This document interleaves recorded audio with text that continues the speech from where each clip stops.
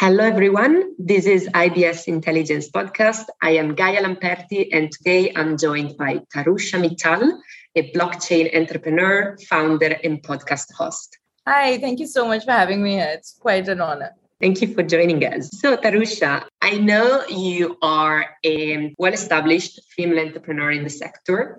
So I would like to hear about your journey, and maybe if you could tell us about the ventures you created and you're currently working on. So, thank you so much for those kind words. I've been like an entrepreneur, a deep tech one, for nearly 12 years now, I think. So I started my journey with a data center and cloud company. My co-founder and I, we kind of bootstrapped a data center right in the capital city of Delhi, and kind of successful because in 6 months we broke even. So we did well there, but then we realized that there was no way that we could scale that because all of these companies, Google and AWS, they came with these credits, right? They give out these credits for cloud that you can utilize, and these are free credits. We did not have that kind of money to sustain and grow the business on that trajectory. So that is the point where we thought that we need to start thinking about something else, and that is when we started working on one of the first Ethereum exchanges of India, which is called Ethic. That was like my first venture in the blockchain and crypto space. In 2017, India's central bank, it came with a very prohibitory order for businesses that were actually dealing in crypto. Like almost overnight,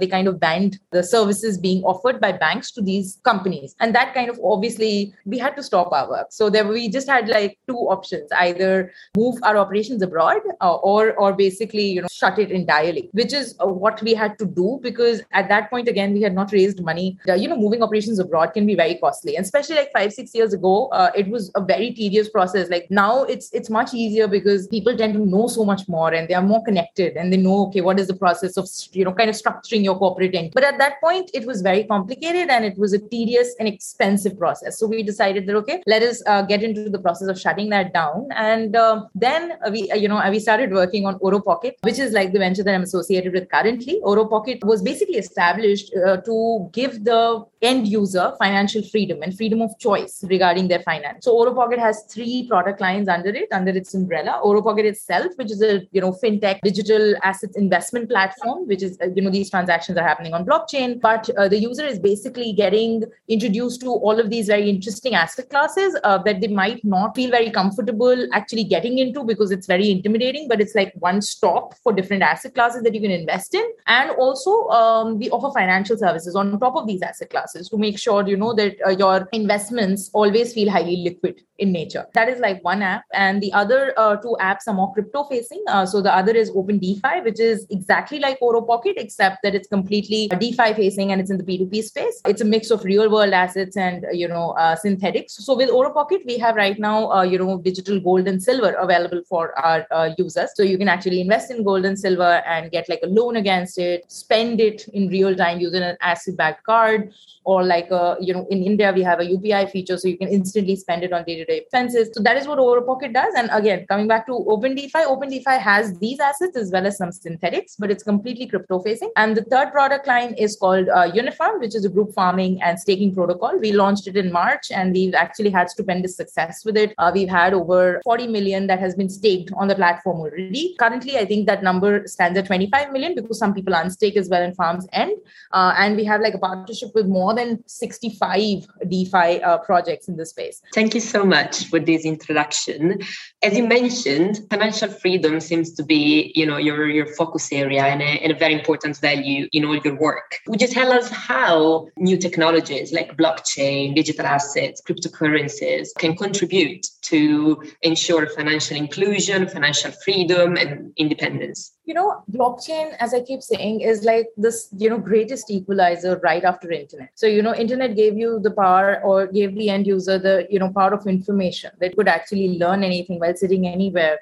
And you had this information right at your, fingertip.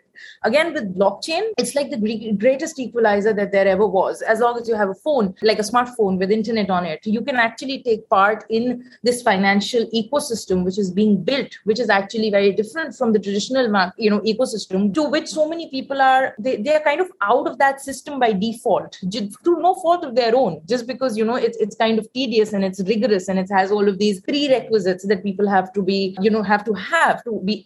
be eligible to be able to transact in this world. Again, with this particular DeFi and blockchain ecosystem, the financial ecosystem that is being created with crypto, it is flat. So anybody can participate in it. Anybody can, take part in it, do these transactions just because you have a smartphone and the internet, and you can, get insurance, you can get loans against your investments, you can get loans in general, like P2P loans, etc.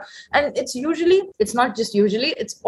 almost always, as compared to the traditional world, it is like at a fraction of a cost, right? The fee is negligible. So all of those things, they matter in the long term to people who are, trying to sort of just figure out how to start the process of, say, wealth creation or being financially free. Right? Traditional system doesn't give you that much leeway because banks somewhere, they have too much power. They control ultimately what you do with your money, right? Banks won't even allow you to withdraw your own money, except for a certain amount every day, right? They have a limit. So I find that ridiculous that it's your money. You've actually placed it there for safekeeping, and somehow they kind of tend to dictate what you can do with your money. And that shouldn't be the case. So, and it kind of doesn't give you that push. I think the crypto and the blockchain world also pushes users to sort of become more financially literate. That kind of happens by default. If you get into the space, you would want to know more about the space. And when you start learning more about the space, you tend to become more financially literate. And that kind of push doesn't happen in the traditional world. And then you're sort of stuck living paycheck to paycheck. And, you are stuck thinking about how to sort of start your wealth creation journey. And, when you get into crypto and blockchain and DeFi space, that push kind of comes by default. That, you're already thinking on those lines. You're already thinking about how can I better utilize my money to create wealth for myself? How can I make my money work for me, in better words? So fascinating. I was going to ask you as well, you have a podcast, so you're also a communicator of technology of blockchain, which is still a topic that is quite technical, quite new. How do you make it easy to understand? How do you communicate it to wider audiences, younger people, or maybe people who come from a different background and don't have the financial knowledge that helps in understanding how this underlying technology works? It's not that difficult to actually put it easily. I feel that, people who kind of complicate things, they don't understand them well enough themselves. I think it's very straightforward, and, putting some concepts in simple words is something that I feel very, very strongly about. That, simplicity is wherein lies beauty. So if you are like really complicating things and making it difficult for the, end user to understand, or somebody to actually grasp that information, then perhaps you don't understand it yourself. And for people who, who have this sort of preconceived notion that they need to perhaps have a lot of information and knowledge and be trained in a certain manner beforehand, before they get into crypto or blockchain, let me dispel it right now. I think that, you learn something new every day.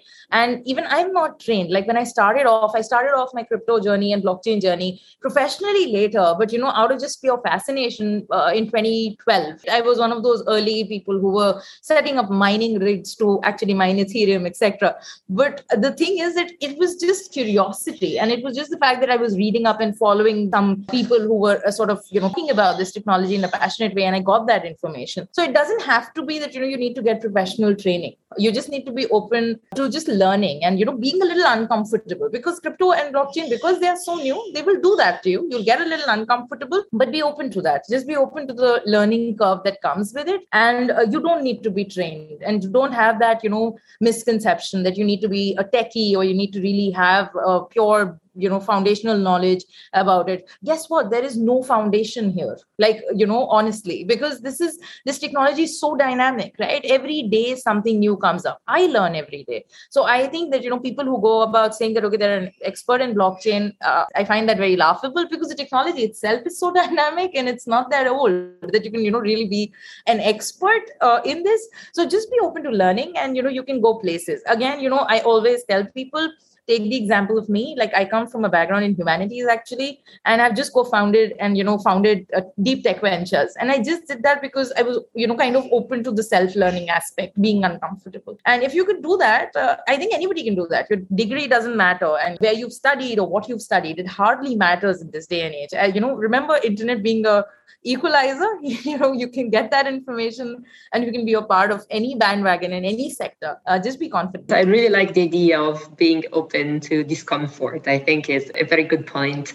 And as you mentioned, your personal experience, I'd like to open the discussion more broadly on women in STEM. It's still disproportionately unbalanced. So I was wondering if you have some personal experience around the topic, if you ever encountered bias yourself, how do you deal with it? And if you have any recommendation for other women entrepreneurs. Absolutely. Okay. This is like, you've opened the Pandora's box. I love talking about this, but there's a lot of disparity when it comes to the gender ratio everywhere, I think. But it is more, I think, more pronounced in the blockchain space and in crypto and STEM, especially. My 2 cents for people or women who are actually, trying to get into the space or feel like intimidated by the idea, I would say just go for it. Don't believe in the naysayers that, tell you that, okay, this is more for the boys than the girls, like girls are for humanities and, boys are for the sciences. That is absolutely incorrect, I think.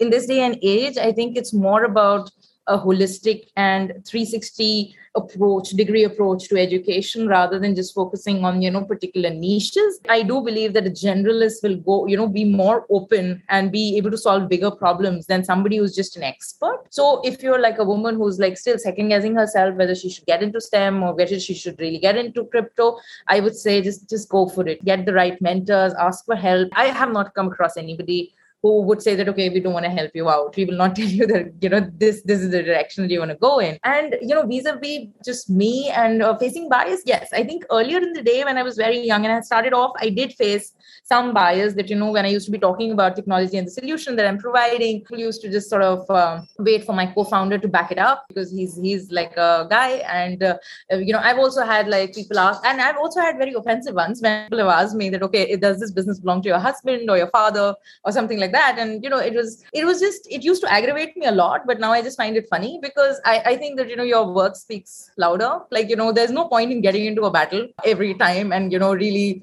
just getting aggravated. Spend your energy elsewhere. People will think what they have to think. Just do what you need to do and keep pushing the envelope, keep pushing your boundary. They'll just keep talking and they'll shut up after a while. So just do what is right for you. That is the most important thing, like to live up to your full potential. It's okay to fail. I have failed so many times. And, it doesn't matter. See, you are only failing when you stop trying. So it's very important that, especially for women, to get that extra push and be confident, like, go all guns blazing. That's so inspiring. Thank you. And what are you doing yourself in your own companies, with your own ventures, to champion new female talents who apply, who are just seeking for help or guidance or suggestions? My own company, I think, without even kind of doing anything extra, we have still I think 90% of our team leads are women. For most of the departments. That is something that has happened pretty much organically and in a very beautiful manner. I'm very proud of it. Though it was not that I was trying to go out of my way and get women, because we had everybody applying, but somehow I was very blessed, and we have all of these talented women in our team. I think that to encourage more women in this space, there has to be a training element to it. Like even if you're going to be hiring somebody, please assure them of their growth trajectory, of where their career can go with, if they're working with you. So training becomes a very important part. Obviously, the person needs to be coachable as well. But I think training, I have to, be open and be coachable. And I have so many advisors, because otherwise I don't know everything. Like, all of these people who have done, who've spent all of this time doing things and, they've kind of made their mistakes. I would like to learn from their mistakes, right? I wouldn't want to keep repeating those mistakes. And so that is one thing that, you have to keep training as a part of, the growth trajectory or the growth vision that you have for your team members. Support women when they're going on a maternity leave. This doesn't just go for mothers, it goes for fathers as well. Paternity leave, maternity leave. You should be supporting your employee or your team member in their growth trajectory, as well as, in their family life, maintaining their work-life balance, making sure that you're invested in where they are heading. Because ultimately, I feel like team is more like a family, like your work family. And all of you are you have to be invested in each other's growth. Otherwise, you're not going to be growing as a company. company, you won't be growing as individuals either. So those are like few things that I keep going back to. So having that kind of resources and providing that support, like we also give our team members a certain part of their remuneration for basically skill development, courses, etc. So all of those things, they count somewhere. And I think that, you can make it a part of your entire policy. It doesn't have to be gender facing, but it can be for everybody. But ultimately, all of these things would make sure that you have like the right people helping you create your vision. Thank you so much, Tarusha. It has been a great conversation and it was a pleasure speaking with you. Thank you so much for taking out the time. I know I kind of rambled off, but these are all things that I love talking about. Thank you so much for making it so interesting and asking all the right questions. It was lovely.